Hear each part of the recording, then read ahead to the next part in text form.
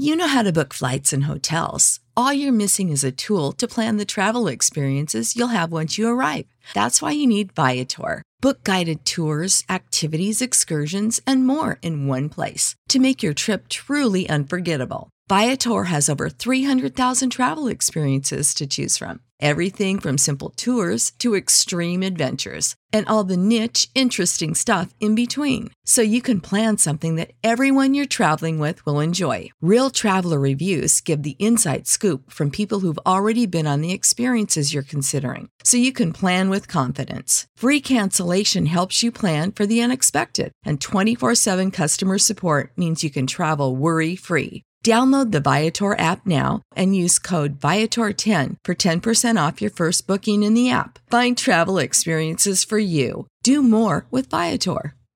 Support for this podcast and the following message come from Corient. Corient provides wealth management services centered around you. They focus on exceeding your expectations and simplifying your life. Corient has been helping high achievers just like you enjoy their lives more fully, preserve their wealth, and provide for the people, causes, and communities they care about. As one of the largest integrated fee-only registered investment advisors in the U.S., Corient has deeply experienced teams in 23 strategic locations. Corient has extensive knowledge spanning the full spectrum of planning, investing, lending, and money management disciplines. Leverage Corient's exclusive network of experts to craft custom solutions designed to help you reach your financial goals, no matter how complex they may be. Real wealth requires real solutions. For more information, connect with a wealth advisor today at Corient.com. That's Corient.com. Corient.com.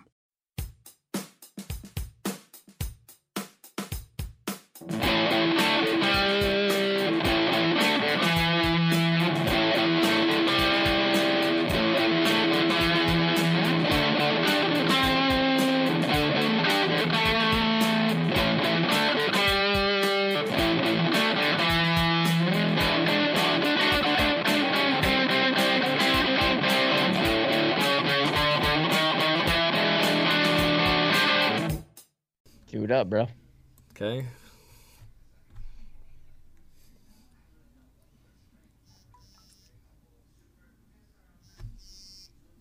Good evening, Blue Jays fans, and welcome to another edition of Jay Bird Watching. We are part of the StadiumScene.tv network. Of course, check out our Patreon to support the show. I am your host this evening, Adam Corsair, and joining me are the usual co-hosts, Mr. Brendan Pennicar and Craig Borden. Gentlemen, how are we? Wonderful, buddy. How about you? Hanging in there. I mean, like, nothing exciting happened today. There was no grand victory, and we did. It's not like we took a series or anything, but I'm nothing okay. Exciting. No bow flows. No nothing. No. You know what I realized, gentlemen, is that not only am I now the only Canadian of the three of us, but I am now the only one without at least one dose of a vaccine. Oh, I'm sorry, guy. True. But hey, I know that I will be one of the last ones because I don't leave my house very much during the week, just once or twice per week to go to either the grocery store, pick up some beer, and that's it. So that's fine with me.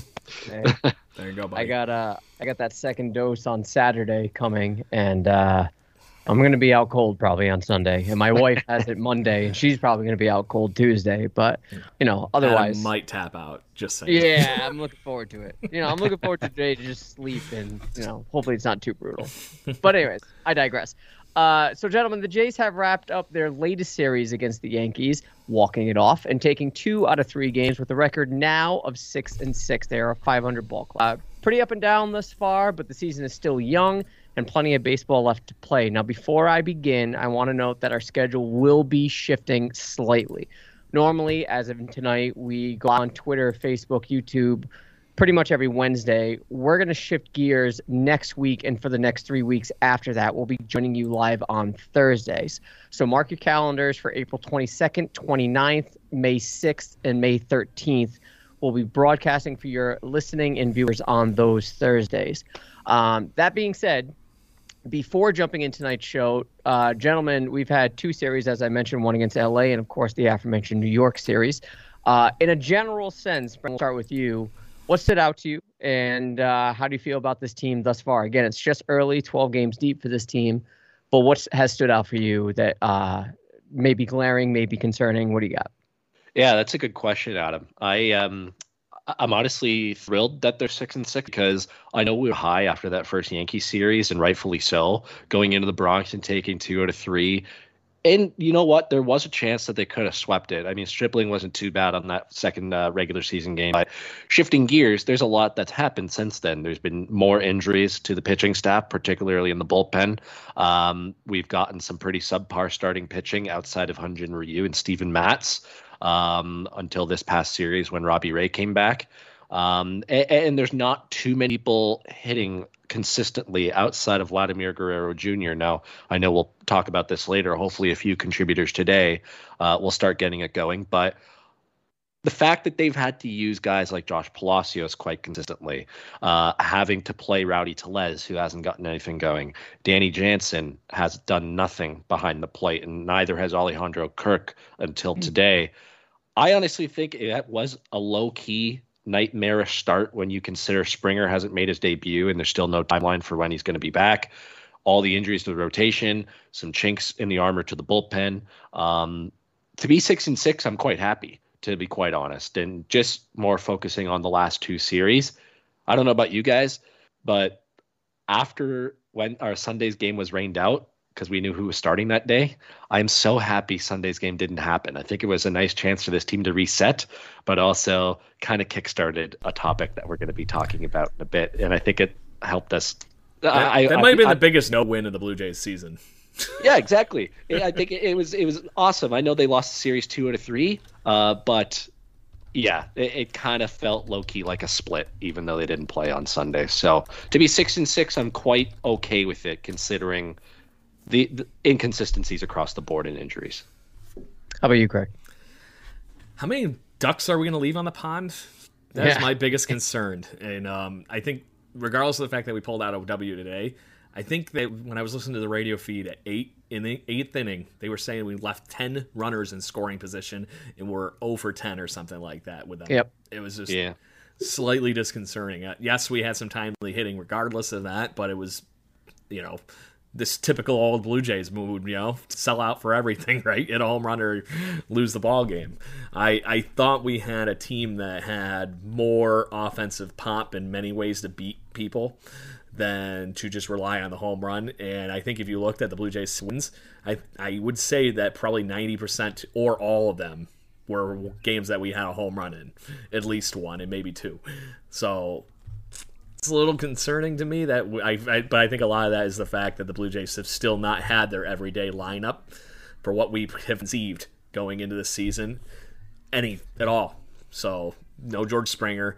Rowdy Tellez hasn't really shown up completely at all, and a bunch of other things that are going on with this lineup right now, as Brendan had mentioned with some of those characters. But more to come, I think. But right now, that's where I'm seeing the big thing. And honestly, I think the pitching staff is exactly the way I imagined it, as much as I don't want to say it.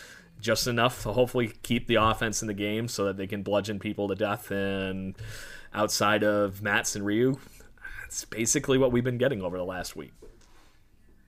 Yeah. I mean, given the fact that it's still early, and I don't want to sound Wilner-ish about it, but there are adjustments that we made, and I'm sort of glad that we're seeing these this early. You never want to see anybody go down with injury. You never want to see anybody get sick. You never want to see anybody miss significant amount of time. But given the fact that they're still a 500 ball club, and again, just 12 games, but given the fact that they're still a 500 ball club at this moment, given the injury concerns that we've been, sort of dealing with, that being Merriweather, has he been put on the IL yet? Or okay, and Castro came up, right? All right, that was a weird one. No, I thought Castro came up because of the COVID protocol thing with Teoscar. Yeah, there was some weird situation that they were talking about during the broadcast today. That in the midst of this, it was like they were getting a free tryout for him because they didn't have to put Castro onto the 40-man roster. So in the midst of that, they're basically getting a guy that throws a bajillion miles an hour just for a free audition, who didn't really get the biggest audition in the spring, but because he didn't get to face any of the big guys for other teams. Right. And he looked pretty good. I don't know about you guys, but I'm sure we'll talk about it a little bit later. But I know when I sent you the text about Julian Merriweather, they said a hip injury. Now they're calling it oblique. That's a little worrying for a pitcher. So that's all I'll say. Yeah, that's yeah, we'll get to that. But still, given the fact that they've had these setbacks and they're still a 500 ball club, and I don't know about you guys, I'm not buying this Red Sox bullshit. I don't think they're for real at all. How much can JD Martinez carry one team? That's what I'm saying. And give them credit. They've been beating on the Rays, sure. And they lost to the Orioles in the beginning of the season, but now they sort of corrected themselves. I don't see that to be sustainable. I don't think they have the firepower to make that sustainable. So I do see the Blue Jays sort of catching ground there. But my biggest concern walking into this season was the Yankees, right? And we've proven that we can handle the Yankees. Maybe not Garrett Cole, but we've proven that we can handle the Yankees, or at least be a formidable opponent for them. So when you balance it all out and consider the fact that we don't have a fully healthy squad and the best player on the team has yet to even play for us, but has taken batting practice and has looked pretty good. Being a 6-6 at this point, I'm okay with it. And Brendan, I couldn't agree with you more about the rainout. It was a gift from God. God did not want Tanner Roark to start that game. It was plain and simple. Now just go over here. Go away. Go away. And it did offer quite a bit of a reset, even though the game before the Blue Jays had significant run production. What was it, 15-2? Yeah. Keyword bludgeoning, like I was. Yeah, and they didn't even hit a home run. Exactly. That was the one that was the difference. Hit a homer. And you want to see that kind of run production. So, given the hiccups and stuff, I think this team is in a good spot, and they definitely are. The chemistry is there. I'm liking what I'm seeing. But how much fun was watching Rowdy Tellez hit that home run yesterday, and then nobody. Oh, great! Just him. Just high-fiving nobody. That's perfect. Speaking of team chemistry. Yeah, I agree. They knew not to make a big deal out of it, and obviously he took advantage of the moment. But look, we already brought him up. Let's talk about Tanner Roark. Now, again, I don't know a single Blue Jays fan that's unhappy about the demotion of Tanner Roark to a long relief role, save for maybe Mike Wilner. But it was announced that he'd be transitioned to that role effectively. Yes, that's it. I promise, no more Wilner references. He's been effectively eliminated from the starting rotation in favor of a returning Robbie Ray so far. We sort of saw this coming last week. We talked about it. The Jays were legitimate in their attempts to give him one more shot, but given the fact that Robbie Ray was coming back, obviously they needed to make room. He was the easy guy out. Now, given that Ray's solid in his return and how it has looked, Ryu has been outstanding. Brendan, is this the end of Roark as a starter, even if an injury happens? Do you think the team has learned their lesson, or do you think, like a cockroach, he's just going to come right back, or like a horror movie, he's going to stick the hand out of the grave? And it's going to be like one of those where they literally chop the guy's pinky off, then his arm, then and then he keeps coming back. Yeah. Well, I would say yes, Adam, but there still is some uncertainty who's going to start tomorrow's game because the Mats have an extra day's rest and not start him on normal rest. I mean, we saw what good that did for Hyun-Jin Ryu. We knew coming into last year he loved pitching with an extra day's rest, and that was evident yesterday with how much he handled that Yankees lineup. But the fact that they didn't fully commit to Roark starting tomorrow and are very much keeping the door open to be like, okay, Steven Matz, just go on your regular turn, makes me think that they will keep him in the bullpen. Now watch, we're going to end this recording, and about an hour later, they're going to announce, yep, Tanner Roark, you're starting tomorrow, just because we need you to. But what the Roark? This is his last possible shot here. This is the Blue Jays saying, hey, we know we have you to a $12 million deal. We're not prepared to eat the money quite yet. And we also want to keep, they're just saying this to his face probably or whatever. Is like, yeah, we still want to keep you on the roster. You still have a part of this team. Long relief. The only time I want to see him is if they're down 6, 7+ runs. And the only time I want to see him with a lead is when they're up 6, 7, 8 runs. And to that point, he didn't even show that he could do that in that Texas start, even if it's covering 3 or 4 innings, or last year. He didn't show it at all. So he's not suited for the bullpen, but this is it. This really is it. So you're telling me you want him eating the Elvis Luciano innings from 2016? No, 2018. Exactly. What do you think, Craig? I saw enough out of Zoik in the little footage I did see today. Yes, he gave up 4 earned runs, but really the bad pitches he threw, 2 bad ones, were to Aaron Judge. Yeah. So if that's what I'm going to get from Zoik, I would rather see what his ceiling is, because I think it's obviously a lot higher than what Tanner Roarks would be in a starting rotation idea. I'm honestly kind of upset that they didn't give that they gave innings to Thornton today, because I would have loved to see him just go out and do 3 innings worth of work. He's already been, every one of his starts, has he been 2 innings? Or pretty damn close to him when he's come out of the bullpen so far. So I think he's a shot to actually try stretching out for a couple innings. Or worst case scenario, he's a longer opener guy, right? So I would rather in that situation at least have somebody like Thornton eating up those meat hitters in the beginning of the lineup to start the game off. And then if I had to, I'd feel a little bit more comfortable maybe throwing an inning Roark's way in the middle of the game or something like that. But right now, he's just there to me, and I really am wondering how much that Castro kid looked good. Yeah. I wonder how much something like that is going to end up driving this, or if injuries are going to keep Roark around just longer. But I think there's too many young, talented arms in this system, and random guys like Castro that's come out of nowhere that have incredible stuff. And he was actually locating his pitches, which is apparently what his problem has been and why he's bounced around from team to team. Maybe that's the other fun thing that we get to do. Maybe that's the difference between Jordan Romano that was, picked up on the Rule 5 draft by the Rangers, or with the Jordan Romano we got back. It could be that same thing with Castro, and you never know. But right now, I'd rather take that flyer on anybody than having to worry about giving more innings to Tanner Roark. And that's just because that last start didn't fill me with any confidence that he can even do anything proper anymore. And I'd rather have somebody else eating him up or eating those innings and let whoever take a flyer on Tanner Roark off the waiver wire. Totally. Yeah, for me, when you have options like Anthony Kay waiting in the wings, this obviously just comes down to the contract.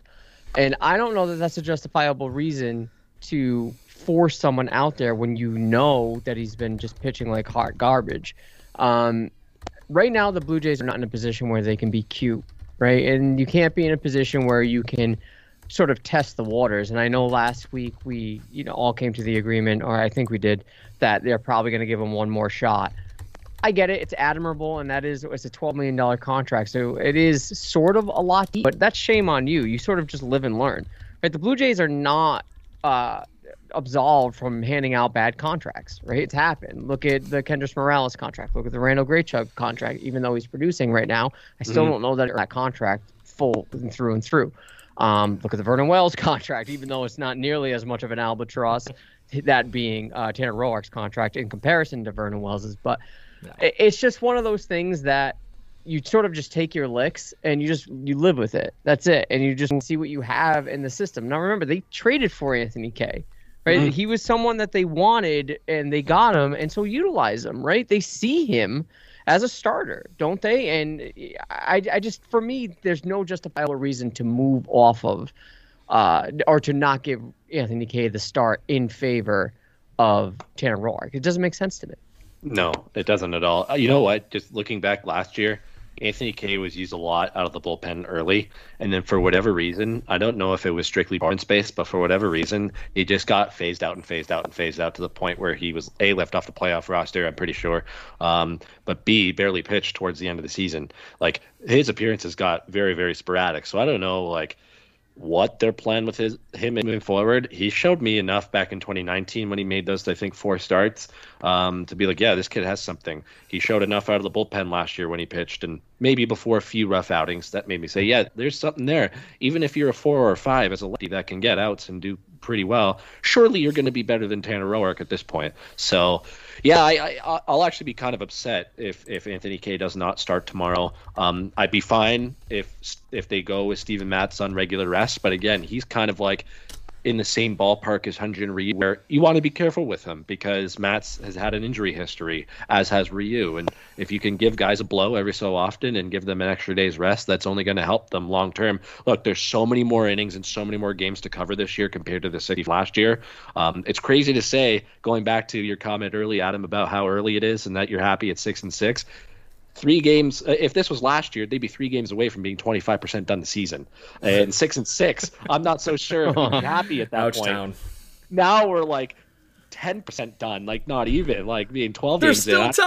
There's still time. So much time. So it's 100% early, but anyways, I just wanted to remark on that because it's so true, the difference in mindset. But going back to covering innings, yeah, I don't see any reason why Anthony Kay shouldn't get the start tomorrow.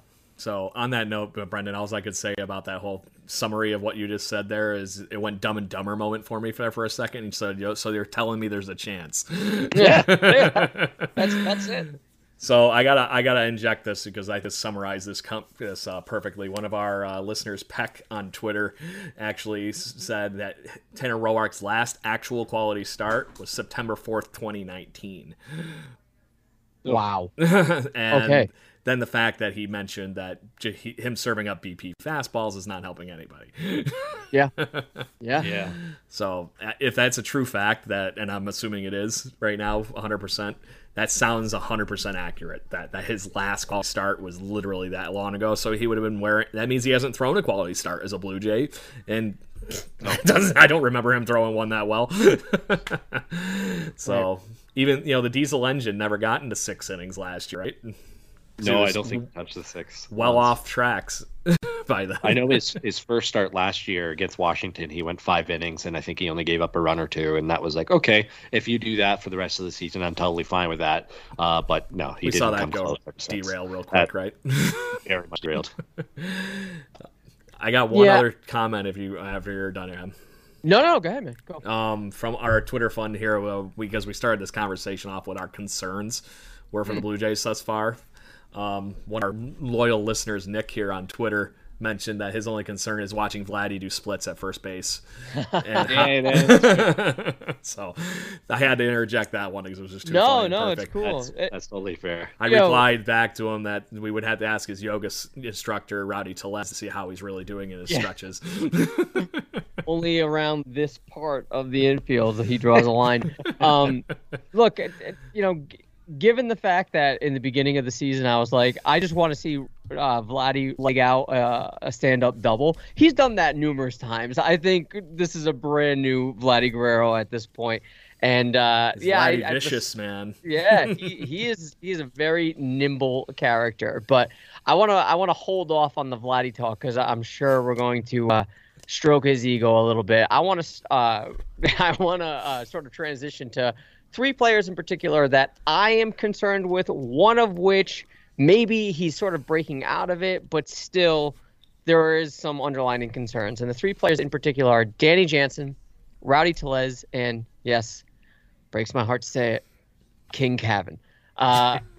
Rowdy has seemingly started to break out a bit. As I mentioned, he hit a home run. Craig, you mentioned it, and to the praise of no one in the dugout, but he's been hitting the ball. He hit today a little bit. He's been making contact. It seems like his confidence is boosting a little bit. But these past few games notwithstanding, it's become increasingly clear that we need more than these 3. I think personally Jansen's the biggest one that we should be concerned with. Of course, I'm not going to be concerned with Cavan. I think he's fine. But matter Craig, of time. Yes. Of these 3, Craig, which of the 3 concerns you the most, and what can be done to mitigate these issues other than perhaps playing them more? And I know that's difficult with Rowdy because of first base with Vlad, and he's been so good. But how do you mitigate these issues specifically with someone like Danny Jansen, Rowdy Tellez, and Cavan Biggio? I think Rowdy Tellez has got a good week here where he can show that he's actually a big, valuable part of this offense, right? There's just enough going on in the outfield where you're going to see Lourdes, Grichuk, and then either Davis or Palacios playing the other one, right? That's pretty much leaving a good vacancy in our DH spot, so you're probably going to see either a rotation of starters going through that spot for a day off, half day kind of thing, or you're going to see Vladdy and Rowdy Tellez literally trading off days, which is what we've seen the last 2 days, right? And I think the biggest thing for Rowdy right now is building up that confidence. He was completely kind of going out of his game, I think, the first, 2 weeks of the season here. You could see it. He was pressing to the point where he was just trying to force something to happen rather than what we've seen from him, letting the ball come to him and just attacking it in the zone. If Rowdy Tellez is patient at the plate, more of what we saw today is going to happen. And I think what he's been doing up to this point in the season has been just too much, where he's just swinging at pitches that he would normally not swing at. And that's what the difference is between what we saw as Captain Clutch, Rowdy Tellez, coming in and doing walk-off home runs, versus what we've seen him literally getting basically his first hit of the season, or his second one of the other today. And I think he's starting to show signs that he's like, I'm done with this, and he's just... Today in the replay I've watched after listening to the radio feed of watching him at the plate during his appearances, it just seemed like he was more centered, more focused, and just letting it come to him, and then the home run happened. So I think there's something coming from him. Cavan Biggio, same thing. There's something just off in his timing, and I think it's going to click. I'm not worried about Cavan Biggio one bit, because his defense, one way or the other, has been solid at third base. And I know eventually he's going to hit. The biggest problem is he's hitting right now when not everybody else is hitting. Right. Everybody's sticking out. And I'm still very concerned over Danny Jansen. I think he's unfortunately the one that's probably going to be the oddball out of this conversation if things continue. Just because there is somebody that one way or the other is going to put barrel to the baseball in Alejandro Kirk. And I don't know if you guys saw the home run or saw the highlight of it. He freaking roped that thing today. Yeah, he did. So, and I think right now Kirk's biggest problem is I think he was 0 for 13, 0 for 12 or something like that. That's just not enough at bats for him to really get going. I think we saw that was he was batting like 500 last year in those at bats. I know, but people forget that he's still a rookie, and he's gonna do though. And knowing Alejandro Kirk is. If I was going to compare him to any hitter that as far as just complete like flat out lab, and his game is closer to Tony Gwynn than watching somebody like Randall Grichuk.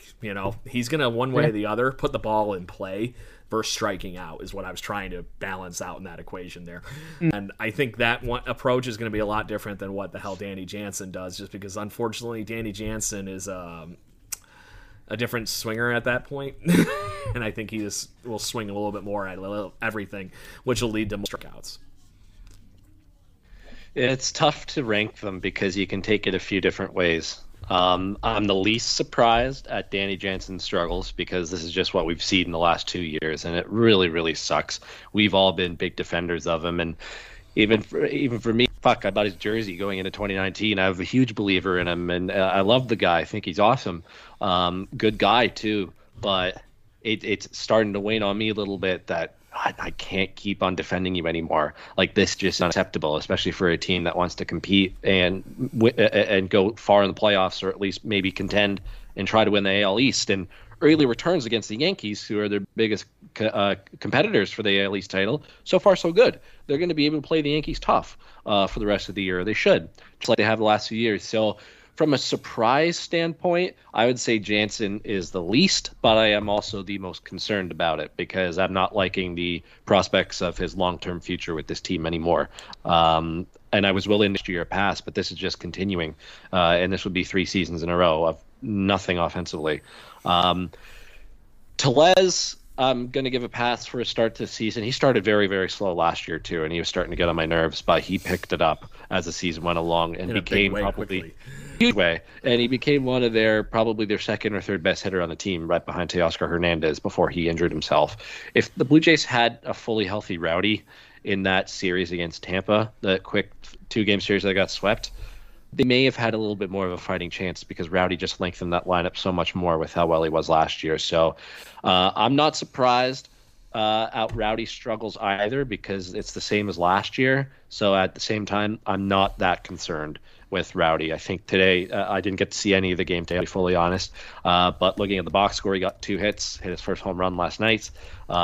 So things are looking better for Rowdy Tellez. Hopefully, they're going to need him moving forward.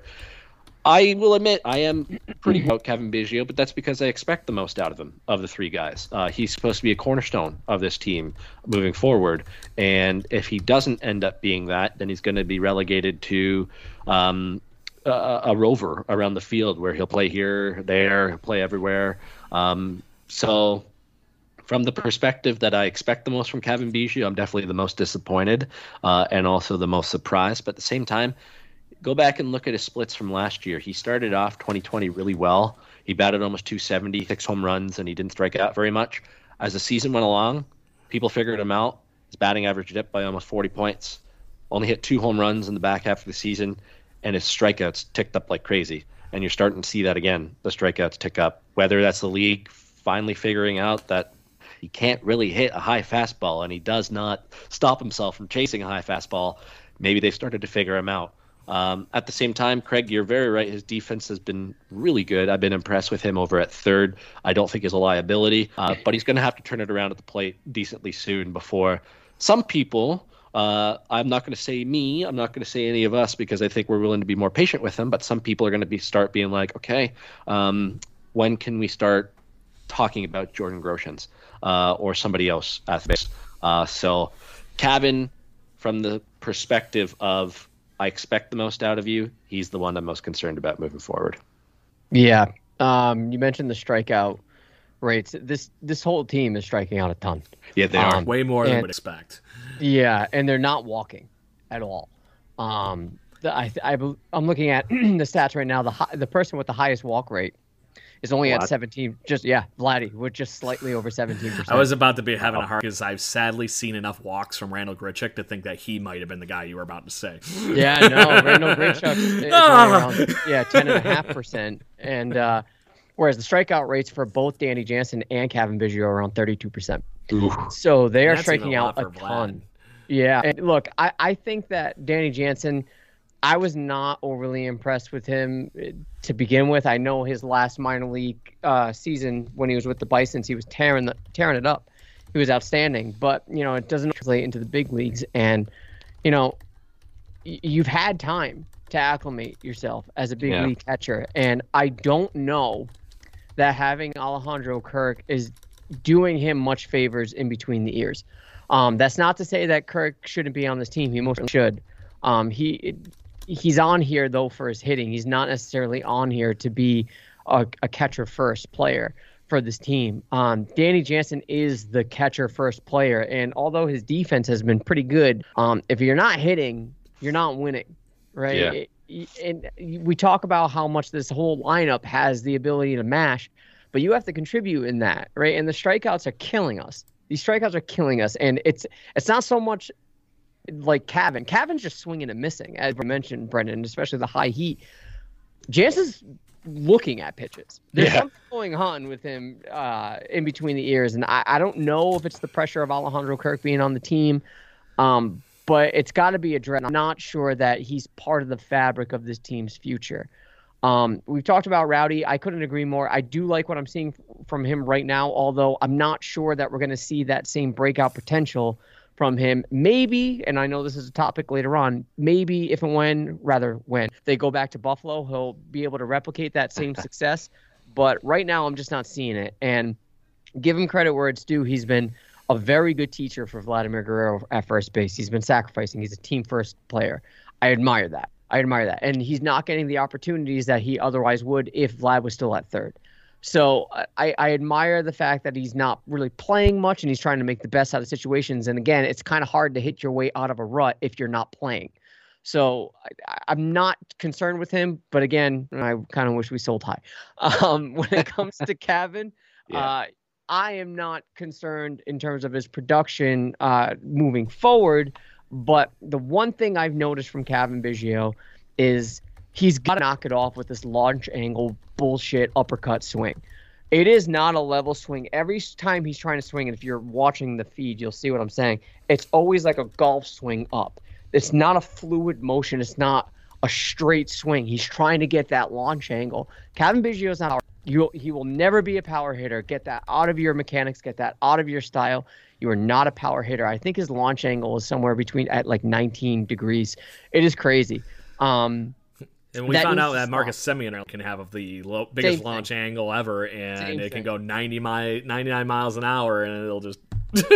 Yep, same thing. I think his is around 20%. I think of those two, I think Semien obviously has the highest launch angle, and I think Cavan's shortly behind him. But the thing is, when Semien hits, it is making contact and it is skying, and he Right. does have the potential for power. Cavan does not have that potential. Now, I'm not saying he can't hit home runs. Obviously, he did against LA in the opening series. Great, but that's not enough to make me think, look, you're a power hitter. The more he does, the lower in the lineup he's going to get. And Cavan Biggio is the type of guy outside of George Springer that should be in the 1 or the 2 hole, but he's not, because he should be a guy that just focuses on getting on base. I think like Jansen, the problem with Cavan Biggio is in between the ears. You're learning a new position at third, which he's been good. He's got zip to the ball at third. The position, although it sometimes eludes him when it comes to bad bounces and bad breaks, I'm going to give him a pass there because that's not his normal everyday position. But he's been serviceable. And I do think the third baseman of the future is Groshans, and I think everybody else knows that too within the organization. But when it comes to that lack of production, or rather that not elite production that he's used to in the field when he played at second base, it bleeds over to the at bat position where he's not really focusing on just making contact. And that's the thing. He's not trying to make just contact. He's trying to mash the ball. You are not a power hitter. So if these mechanics can get sort of sorted out, and I think Cavan Biggio has the potential for that to happen quickly, I'm not concerned. But it starts with the swing. I don't know if you guys notice the same thing, but it is just a Pretty violent. in all of the swing. It's a golf swing, Craig. Yeah. You nailed it. It's very much like Colby Rasmus's swing. His was a golf swing too. And Yeah. there was a lot of swing and miss with Colby Rasmus. It creates too many holes. And for somebody like Cavan Biggio, who was we've watched it as Blue Jays fans, and he is a very good hard ball hitter, and he needs to get back to thinking line drive first, and then I think everything else will fall Looks into like his place. And if you hit the ball hard and you square it up, it doesn't matter what your damn launch angle is. Eventually, you'll hit a few home runs. Cavan Biggio has always struck me as a guy that's going to run into 15 home runs in a season and then hopefully bat around 270. And I don't see that as a problem. He's going to hit plenty of doubles, and especially if we ever get to frickin' go back home and play in the Rogers Center, when he hits that turf, man, he can run all damn day. It's just how it is. And when he gets to that point, I think it's going to be clicking just right. But right now, he needs to seriously take some good BP time and figure out what the heck is going on with his swing, because it has gotten more exaggerated, even through the spring, I think, regardless into where we are now.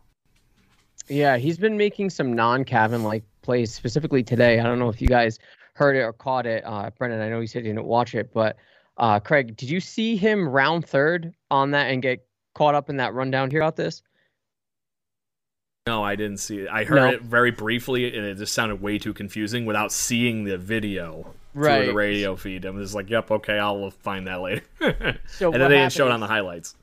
No, so he hit what should have been a double. There was a bobble, and he ran to third, and he had it, but he turned the bag, right? And what they did was they threw it home to keep him from and he just turned the bag at third, and he got caught in a rundown. And this was on a 2-out play. Oh. And I'm thinking, dude, you just take that bag at third, hold up, because you're not hitting an inside the park home run. Why I don't know if it was his momentum or whatnot, but that is, to me, from what little I've seen about him, and this is why I admire him so much, his baseball IQ is so high. And seeing boneheaded plays like that, that's a rookie mistake. And yes, he's still considered young within the game, and this is a learning experience, but that is not a Cavan Biggio type of play for me. He's smart to know to hold up, and I don't know if he just ignored the third base coach or whatever, but to me, it's just things like that bleed over to the next at-bat for him. And there's obviously no evidence for this. You can't measure it, but he's just got to get out of his own way and just hit for contact. That's it. Just put the ball in play. That's it. Woosa. Yeah, and I'm fired up because he's my man crush Monday, so I think he's gonna be fine. No concerns. All right, so let's move on to some 3 players that we are happy about, that we don't have many concerns with. The 3 players I like to focus on in particular, and Brendan, you sort of brought them up already: Vladdy, Bo, and of course Hyun-Jin Ryu. Vladdy, he's been looking like a totally different player. At the plate, defensively at first, in the dugout, he is having so much fun, looking so much more comfortable playing the position at first, which is relatively new for him. His defense has been pretty terrific, but the fact that he's stretching out for plays. There was that line drive against the Angels, I believe, where he just nabbed it right in the line drive over his head. Last year, Vladdy, that easily was 10 feet over his head. Yes. He wouldn't even jump. He wouldn't even jump for it. He's been great, and he's been making, adjustments at the plate. I think he's on a 12 game. I think he's hitting every game, if I'm not mistaken. Right. So he's not hitting for power. Again, he's the leader of the team in Springer's absence. Again, the pitch-by-pitch adjustments that he's been phenomenal. Defense at short could be a little bit better. I don't believe that he's necessarily the shortstop of the future for this team. Get into that if you want, but I think it will improve over time. Lastly, Ryu has been looking like a bona fide ace, and we've talked about him already a little bit, but man, he just was magnificent yesterday again. Brendan, of these players, which has stood out to you the most in terms of their performance, and which of these do you think has the best chance of sustaining the success, at least relatively, throughout the entire season? All three. Tell me how you read about it.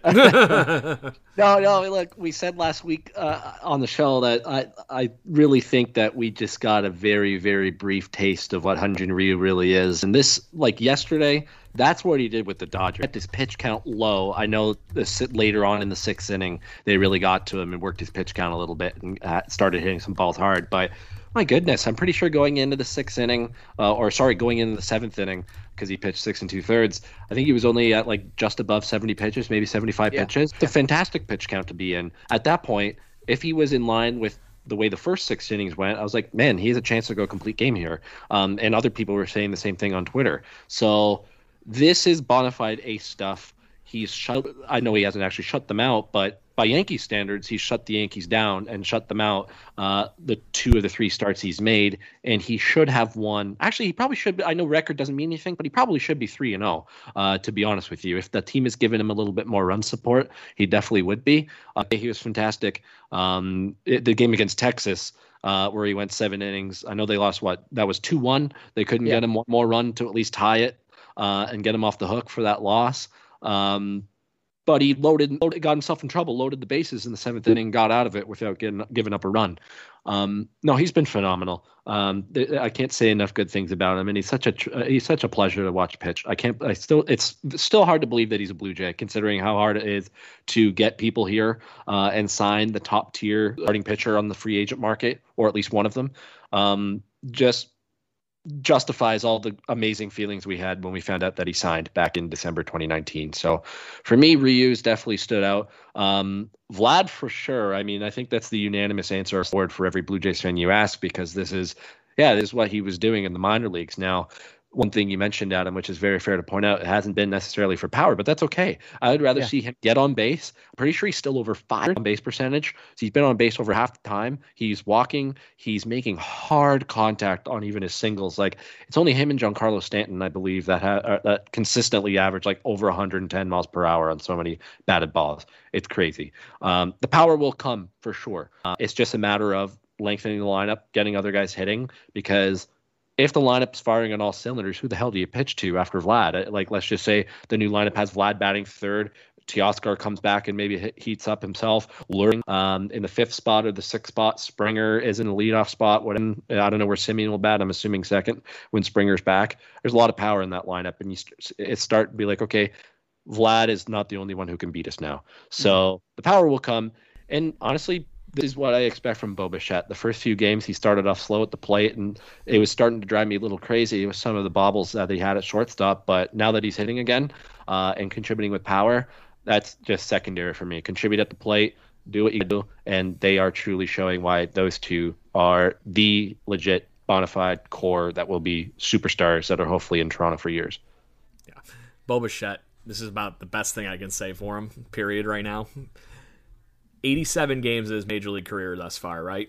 He has 52 extra base hits. Yeah, that's crazy. It's fucking nuts. It's about the best way of saying it.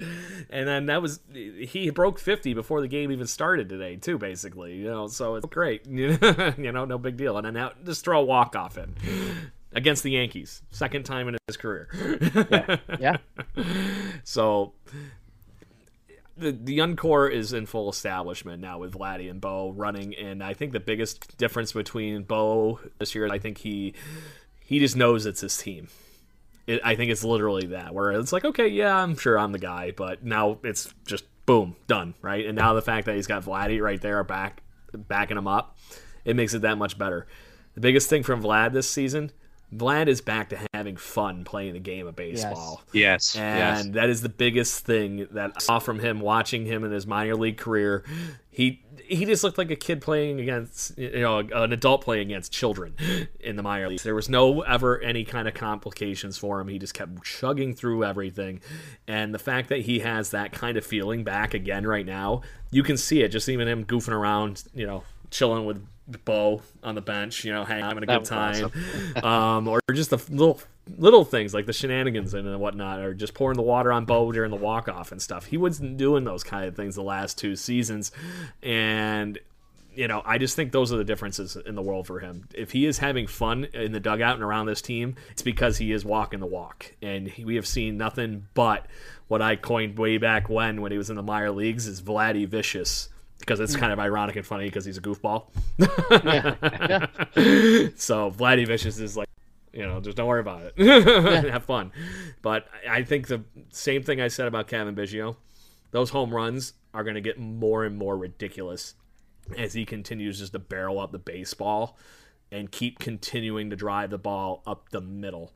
I think he got a little last season. Yes. And in the midst of that, it really skewed his game in one direction. And when you're only looking to pull the ball, I'm sorry to say, we're not in the days of Jose Canseco where you can just rope the ball around the left field a billion, miles. But Vladdy is set, and I love what he's been doing with his game. And this is eerily similar to what I got to see with you, Adam, back in the day when we were seeing him in the New Hampshire Fisher Cats uniforms and the Buffalo Bison uniforms. It's just very similar as the game goes. At those times when he was doing really good in that, same thing, up the middle, up the middle, up the middle. And then Ryu, how can you be upset with that? Right. Cy Young right now. He's one of the best pitchers in baseball. Mm-hmm. I think I was watching MLB TV this morning, and they had stated there's only one other pitcher that has a lower ERA over the last 3 or 4 seasons, and it was Max Scherzer. Oh, wow. Yeah, it was insane to see that he was on a list with Verlander and everything, just right there, number 2. Lowest ERA.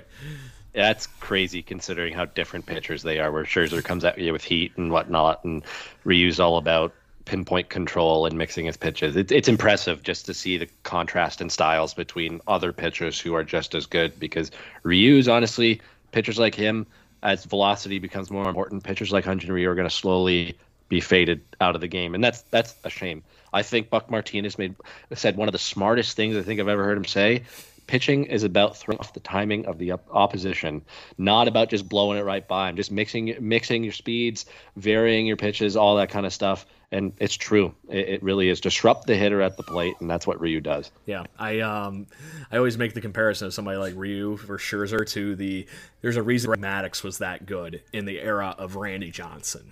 Right. Just saying. Greg Maddux was the shit. And in all reality, Hyun-Jin Ryu's in that same thing. He's a little smarter than the guy at the plate, and he knows what to do to get him off his game and do pretty much the exact opposite of whatever the hell the guys are thinking coming.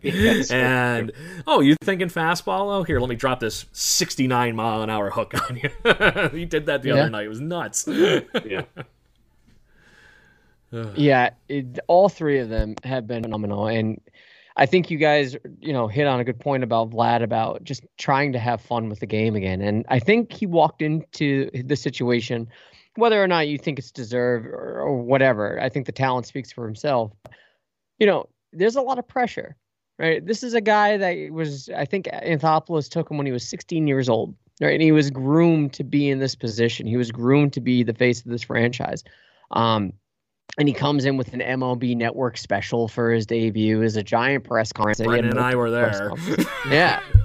Multiple press conferences, multiple appearances, media appearances. It gets to your head.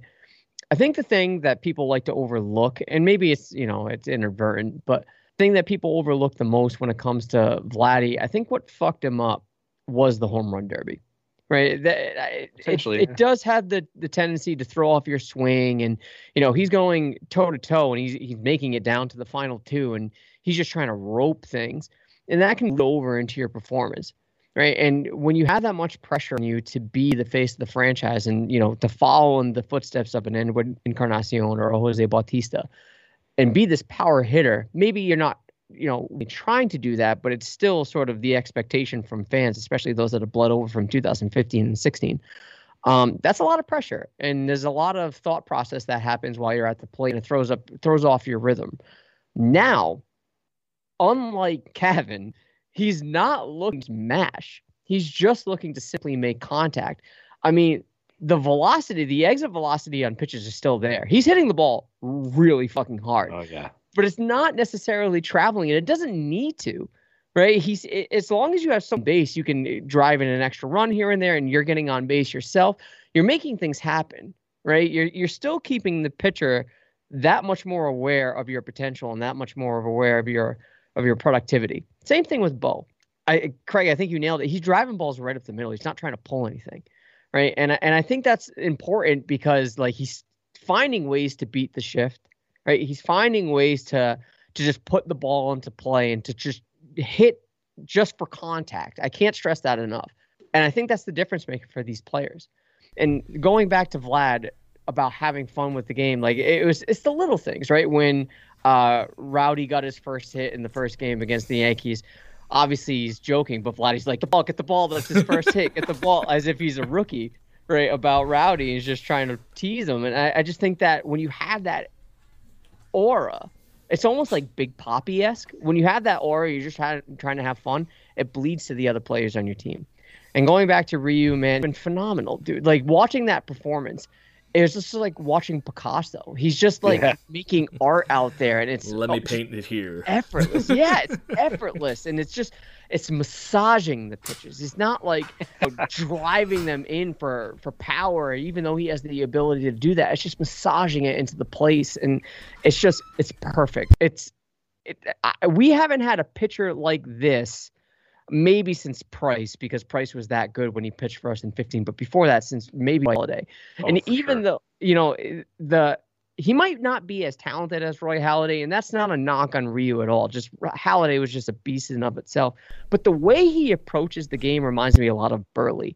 Even though Ryu is, I think, a better pitcher than Burley, just his approach and the speed in which he pitches and the confidence and just the let's just go kind of his prime, at least, Burley. Yes, right? Yes.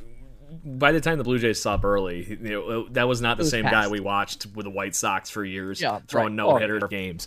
But Ryu is definitely a par above and unsung hero of Major League Baseball pitchers. You know what I mean? In that stat I dropped on you guys a few minutes ago, nobody would even expect him on the list or be in the top 5 or the top 10 Major League Baseball pitchers when they're doing the MLB Network countdowns and stuff like that. I think he was number 9 on that list. He snuck in. So, which is saying a lot. And the fact that he does do that is just insane. And we get to play every 5th or 6th day is great. Yeah. I feel like if we were in the mindset of being an opposing fan, whether it's over the last few weeks, a Yankees fan, probably be like, how the hell does this guy who tops out at 91 on his possible pitch make Aaron Judge and Giancarlo Stanton late on a fastball? Yeah. But he would just be the kind of guy that drives me nuts being an opposing fan, because it's like, man, he just seems so hittable. He doesn't throw hard, but he's Picasso. That's the best way of putting it, Adam. It really is. Yeah, of these 3 players, it's really hard for me, even though you sort of joked about it, but we're serious, Brendan, about just being confident in all 3. I don't understand how you can't be. Right. And I think when you have Ryu coming out every 5th or 6th, you know what you're going to expect here on out. And with the addition of Vladdy being just so confident, Bo being confident. And once you think they're producing well now, which they are, wait until Springer's in this lineup. Right. Because I sincerely think that even though they might not be future, imagine Bo batting 3rd and Springer 1st or Bo 2nd. Let's try that, right? Springer 1st, Bo 2nd, and Vladdy 3rd. Oh man, that is an incredible 1, 2, 3. Not to mention get her and everybody back and just run with it. Yeah, yeah. You can't pitch around that. especially how they are right now. You can't pitch around Good that. So effing luck. they are. I agree with you, Brendan. I think all three you should be confident moving forward. All right, we're sort of going over. I know it's whatever, but I interject. The fans on Twitter brought out the fact that Steven Matz and I forget who the other one was they mentioned. And Ray looking good this last good standouts too going forward, just because of the fact that I kind of thought there was something in the tank there, guys. I don't know what I know you guys are in that same school of thought with me, but most of the Blue Jays Nation have them written off. So, I think or at least to expectations for Mats, at least. I think the expectations were quite high given spring training. Good, not like, oh my God, he actually could be good. Yeah, I didn't think it'd be like this. I was quietly confident in Robbie Ray continuing what he was doing from spring training, because at least he's done it in the past. It's really, if Ray can build on start, which I very much believe he can, then last year looks like a true outlier in terms of his career, where he's just walking everybody because his mechanics, for whatever reason, even though he was coming off 2 really good years in a row, well, maybe not good years in a row in 2018 and 2019, he says, like, I'm going to fuck with my mechanics. And it backfired on him. And now he's back to throwing strikes way more consistently. Ray's outing, even though they lost on Monday, was super encouraging. And combining that with how Ryu and Mets up to this point, the rotation that we were all thinking, oh, okay, I mean, outside of Ryu, I don't know what the hell we're going to get. I'm starting to feel confident 3 out of the 5 turns to the rotation are going to be solid moving forward. And as soon as Pearson or Hatch get back and there's a fourth in that mix, watch out, because they could start winning games like 3-2 or 4-2 if the offense isn't hitting, and it'll just give the offense more time to figure their shit out. And then to one of our Twitter fans' questions earlier, Pearson threw a bullpen and it went well. And the key word was, I think, 100% intensity was what they were more or less saying during that. Yeah. Did they mention during the broadcast today how well he bounced back from that bullpen session? I knew they talked about it, but that's all I remember. No, it's just been sort of, he looked good and he's progressing. The word progressing has been used a lot, and incremental progression or large scale progression, we don't know. Him, like Springer, I wouldn't expect until May. I think they're going to play it very safe with both of them. Yeah, Springer. That really is almost like a trade deadline early, right? Yeah, really trade deadline, absolutely. It seems like, just based on the broadcast last night, Springer is not traveling with the team, so he's staying back in Dunedin. And Buck and Pat were saying last night that with the Rays and the Marlins being so close, they are having like live competitive at bats, and Springer's going to start taking some then. So I'm leaning towards you, Adam, with May. It really depends on how some of these ABs go and how he feels next week when they come back to Dunedin for next weekend. Well, speaking of May, let's move on to our final topic. Last Friday, there you go, segue points. Last Friday it was announced that the Buffalo Bisons, will open up their season in Trenton, New Jersey, leading many to see the writing on the wall that the Jays will be returning to Buffalo at some point in the very near future. Now, this wasn't, sort of an outlandish question with the border issues and COVID being a thing. I think we all thought that eventually they're going to end up going to Buffalo, given also the heat that is produced in Dunedin come like May and early June. Hopefully Humid this means as F is about the best way I can write. Yeah. Hopefully 6:37 game time. Yeah. Anyways, that was gonna be more like a 9 o'clock at night. Just hold you could pray to God that it would be nice enough to swing a bat and not be. Spring 67 game times at Salem Field. Speaking of Salem Field, they'll be undergoing some sort of construction. Recently, they will be in preparation for the Jays' arrival. The current plan right now, as if I understand it, is the plan to play in Dunedin through May 24th, after which the likelihood of a return to Buffalo is very high. Now, Craig, you are our resident Western New Yorker. Do you think that the travel and the flip-flopping of home fields will be a detriment to the Jays, or do you think these adjustments have been no stranger to the Blue Jays and they will make these adjustments rather quickly and just produce? Honest, selfish opinion. I think the Blue Jays are going to love being back in Buffalo because that's where they have won most recently. Yes. Yeah. I think they are. they might feel that there's something to the something that refills the tank moving back to Buffalo. Hey, we were here last as champions. Class Ric Flair. So I honestly think that could be a giant shot in the arm for this team as far as getting them up and moving, and really, especially the offense guys. No offense to the new ballpark Rennan's not in Dunedin, but that's a big damn wall all the way out around that field, regardless of what's going on. I get the idea of them doing that was to get the dimensions to play like the Rogers Center, which is the reason that they quote unquote changed those walls around in the little ballpark down in Dunedin. But in all reality, it's kind of a hindrance for now a regular season baseball game. Those walls look like they're like 10 feet tall all the way around. So you go back to Buffalo, where they had been done but tee up home runs at a record-setting pace basically last year in a 60-game season. I think that this is the difference in the world, and if the pitching can hold on together like it's been doing right now, this is a very dangerous team heading back into Buffalo, and could be the reason that they get a nice, like I said, a little catalyst to run right into the playoffs. What do you think? I don't think it's going to be an issue for pretty much all the points that Craig just made. I really think that this decision is more so to get some more money in their pockets from fan revenue. Surely there will obviously be more fans there because it's a bigger stadium.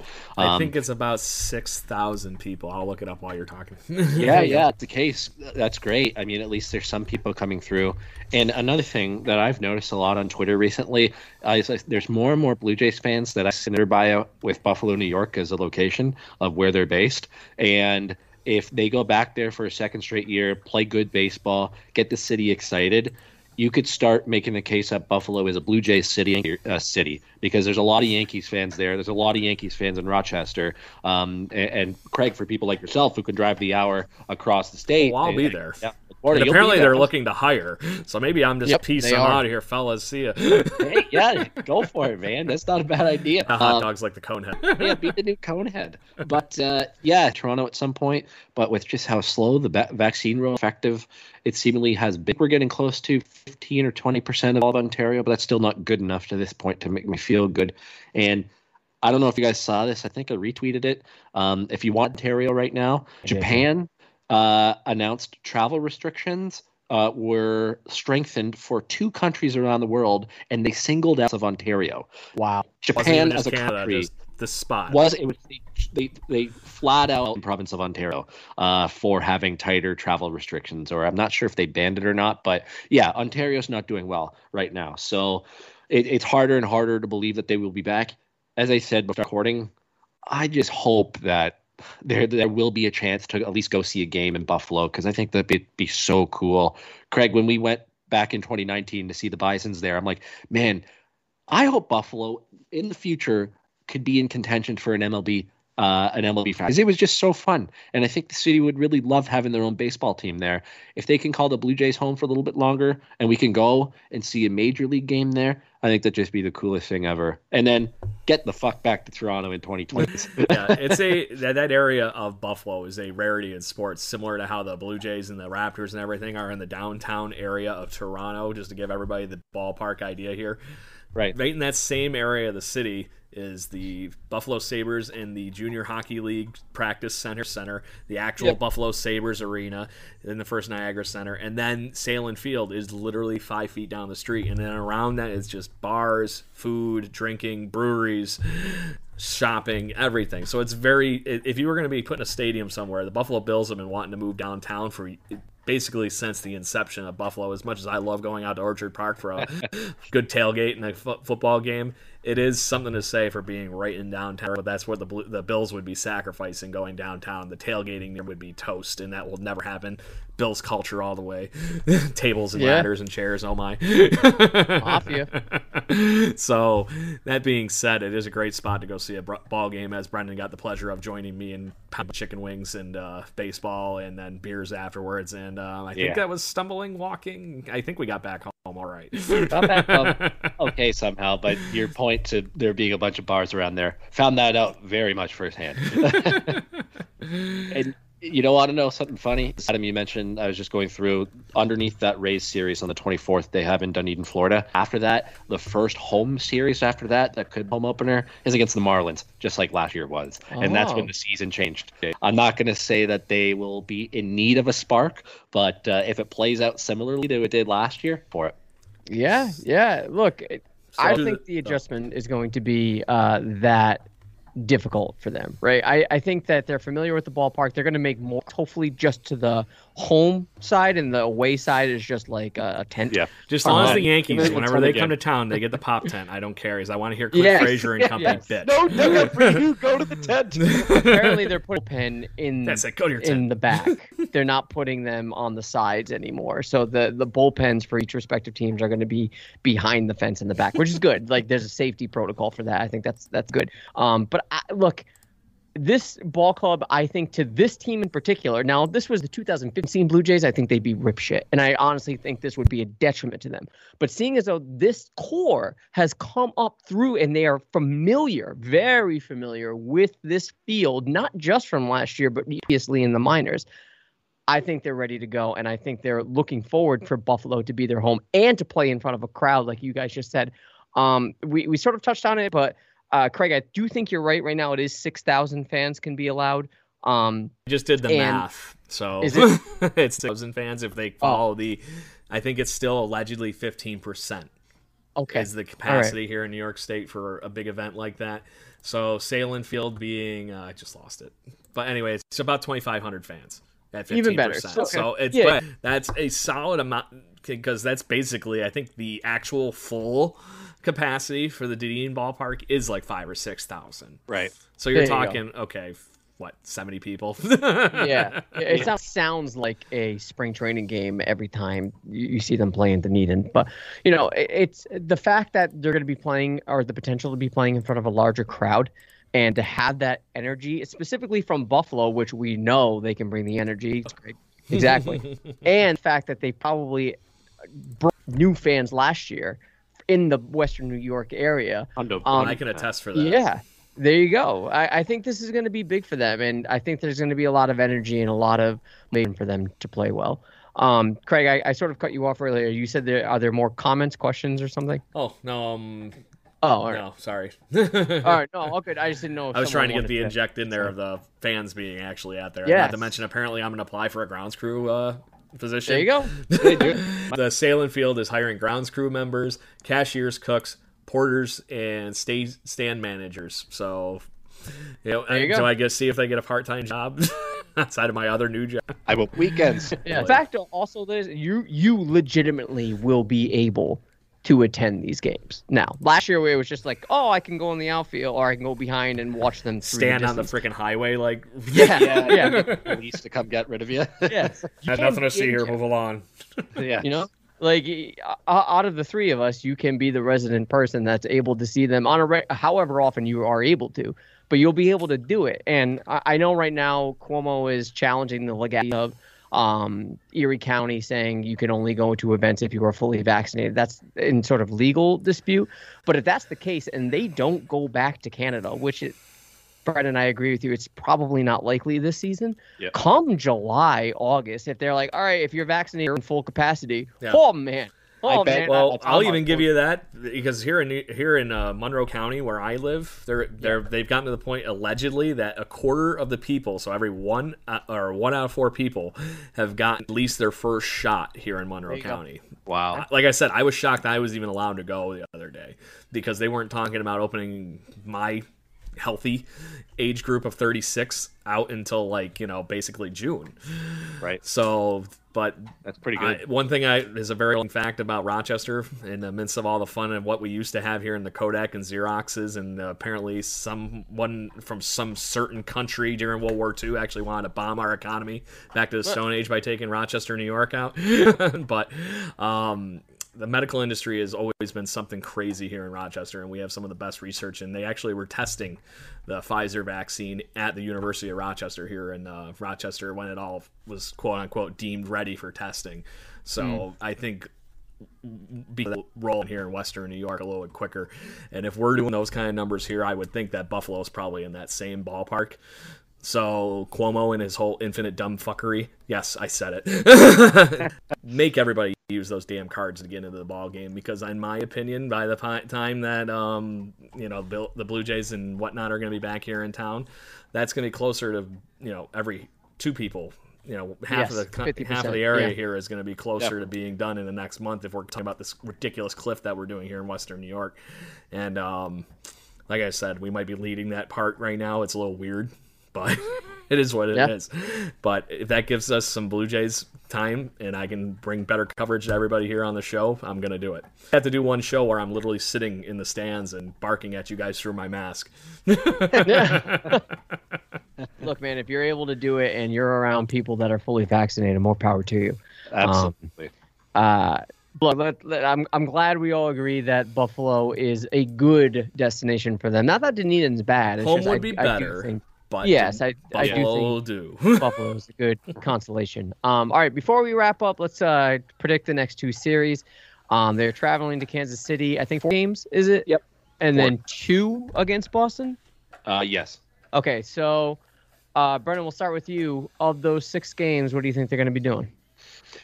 I said the same thing last week about a 4-game series. I hate 4-game series, so I'm going to be conservative and say 2 out of 4 against Kansas City. I'm just going through the probables right now. We still don't know who's pitching for Toronto, but tomorrow is Jacob Junis, who's actually pretty decent for Kansas City. Friday, Mats against Mike Minor, who the Blue Jays have hit in the past, including this current core of Blue Jays.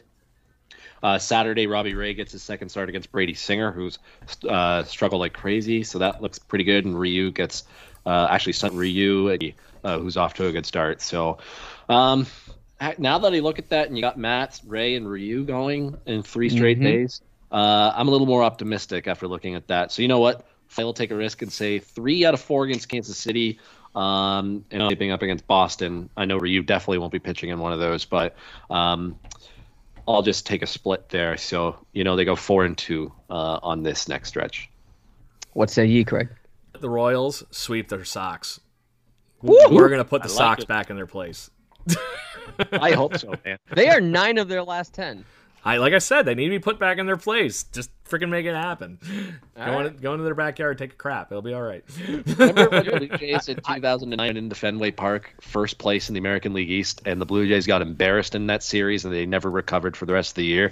That's what's going to happen in this series. The Blue Jays are going to go embarrass Boston, and they will never recover. Let's just go with that. Killing me. I think Blue Jays will take 3 out of Kansas City. I have a lot of faith in those 3 starters. We've been sort of hyping them up. I think they have the ability to take 3, no problem. And I do think they split with the Red Sox. So I'm going to go 4 out of 6. Brendan, I think you said the same thing. Yep. I would like to see a sweep against Boston. Believe me, I would like to see a sweep against Boston. And, if they are able to do that, I think that's going to be leading credence to what you said, Brendan, the start of the downfall to the Reds. I don't think it's legit. I know it's a fun story. They won 9 in a row after getting swept by the Orioles, but still, I do not see this sustaining. And I think the Blue Jays are the perfect team right now to just really put a damper on that. I'm not drinking the Kool-Aid that Mark DeRosa was passing around this morning on MLB Network. No. It's the Red Sox. They're a fun story. Great, cool. Go Red Sox.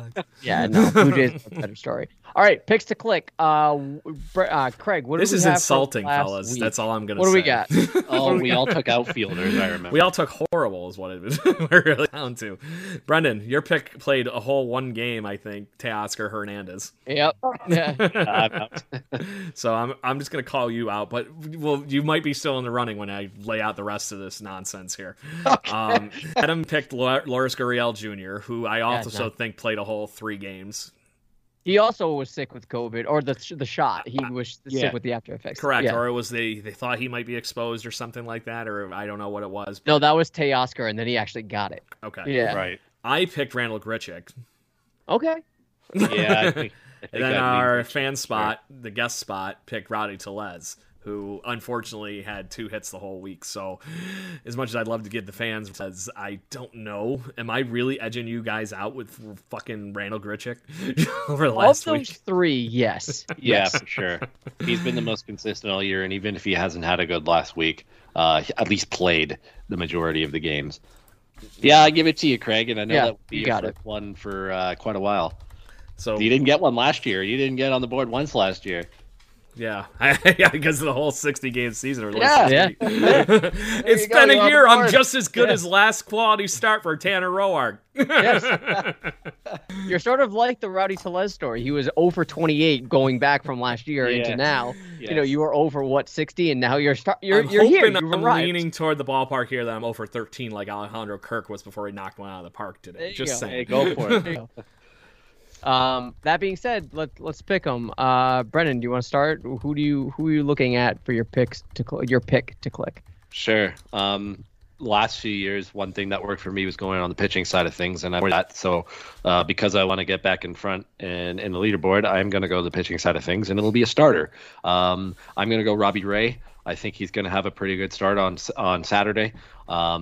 Again, I think he looked fine on Monday against the Yankees. There was nothing that was concerning to me. I know those 3 walks or 4 walks, but man, he was like those fastballs that he like just missed on the plate could have been called a strike by another umpire. And his line and his overall pitch count could have allowed him to go maybe even 6. That was the case. So the new and improved Robbie Ray I'm going to roll with for this one. And for some reason, I just really like the guy. I don't know what it is. He just looks like a cool dude out in the mound. I think he's pretty even-keeled, probably a good guy. So Robbie Ray for me.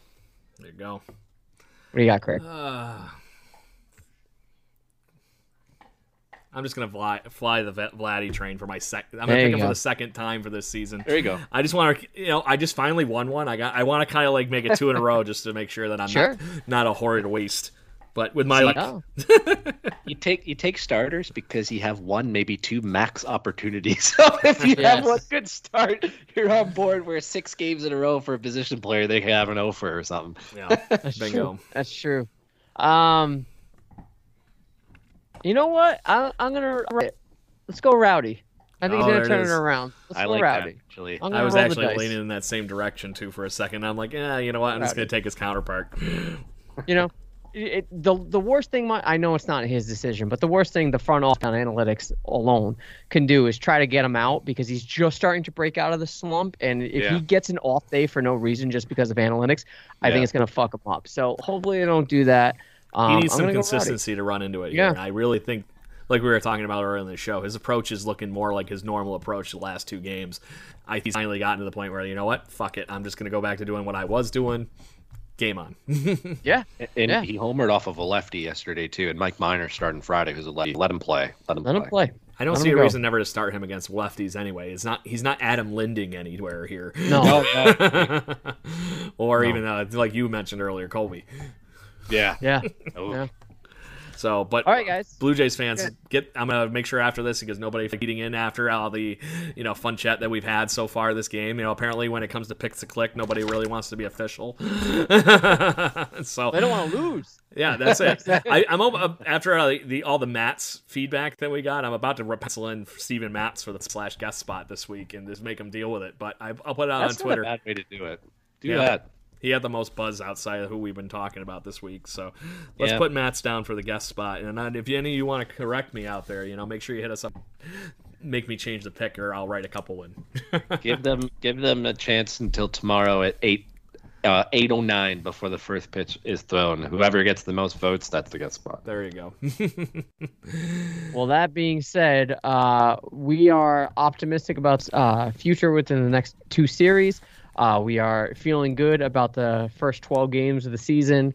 Given the hiccups that we talked about from the 3 players, there are still positive things to extrapolate from this team, and the best is just starting. And then when George Springer gets on this team, watch out. I think it's going to be a very fun ride. But that being said, that's going to conclude today's show. We thank you for joining us. If you join us live on YouTube, Twitter, Facebook, all the above, Twitch, we appreciate you joining in on the fun. We hope you can have you again next week. Remember, on Thursday, for the next 4 Thursdays, that is when we are going to be live. If you are listening to us on the podcast feed, and we appreciate it, and we are on Apple Podcasts, Google Podcasts, Spotify, basically wherever you get your podcast fix. We'd appreciate it if you give us 5 stars and a quick review on Apple Podcasts if you are consuming the product there. We appreciate it. Subscribe to us also on YouTube, as I mentioned. Like, share, tell your friends about it. Tell your fellow Blue Jays fans about our show. We appreciate it. And let's close this out like we always do. 2 claps. Ric Flair. Let's go Blue Jays. Woo! Let's go, Blue Jays.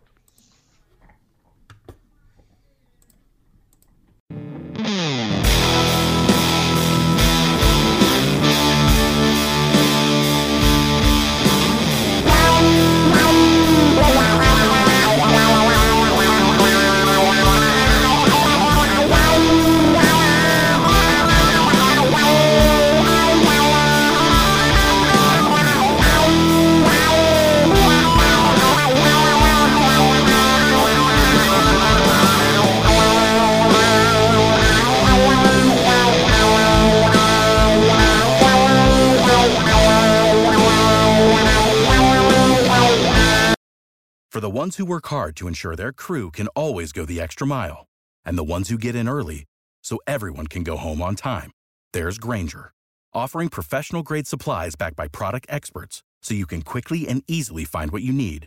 Plus, you can count on access to a committed team ready to go the extra mile for you. Call, click Grainger.com, or just stop by. Grainger, for the ones who get it done.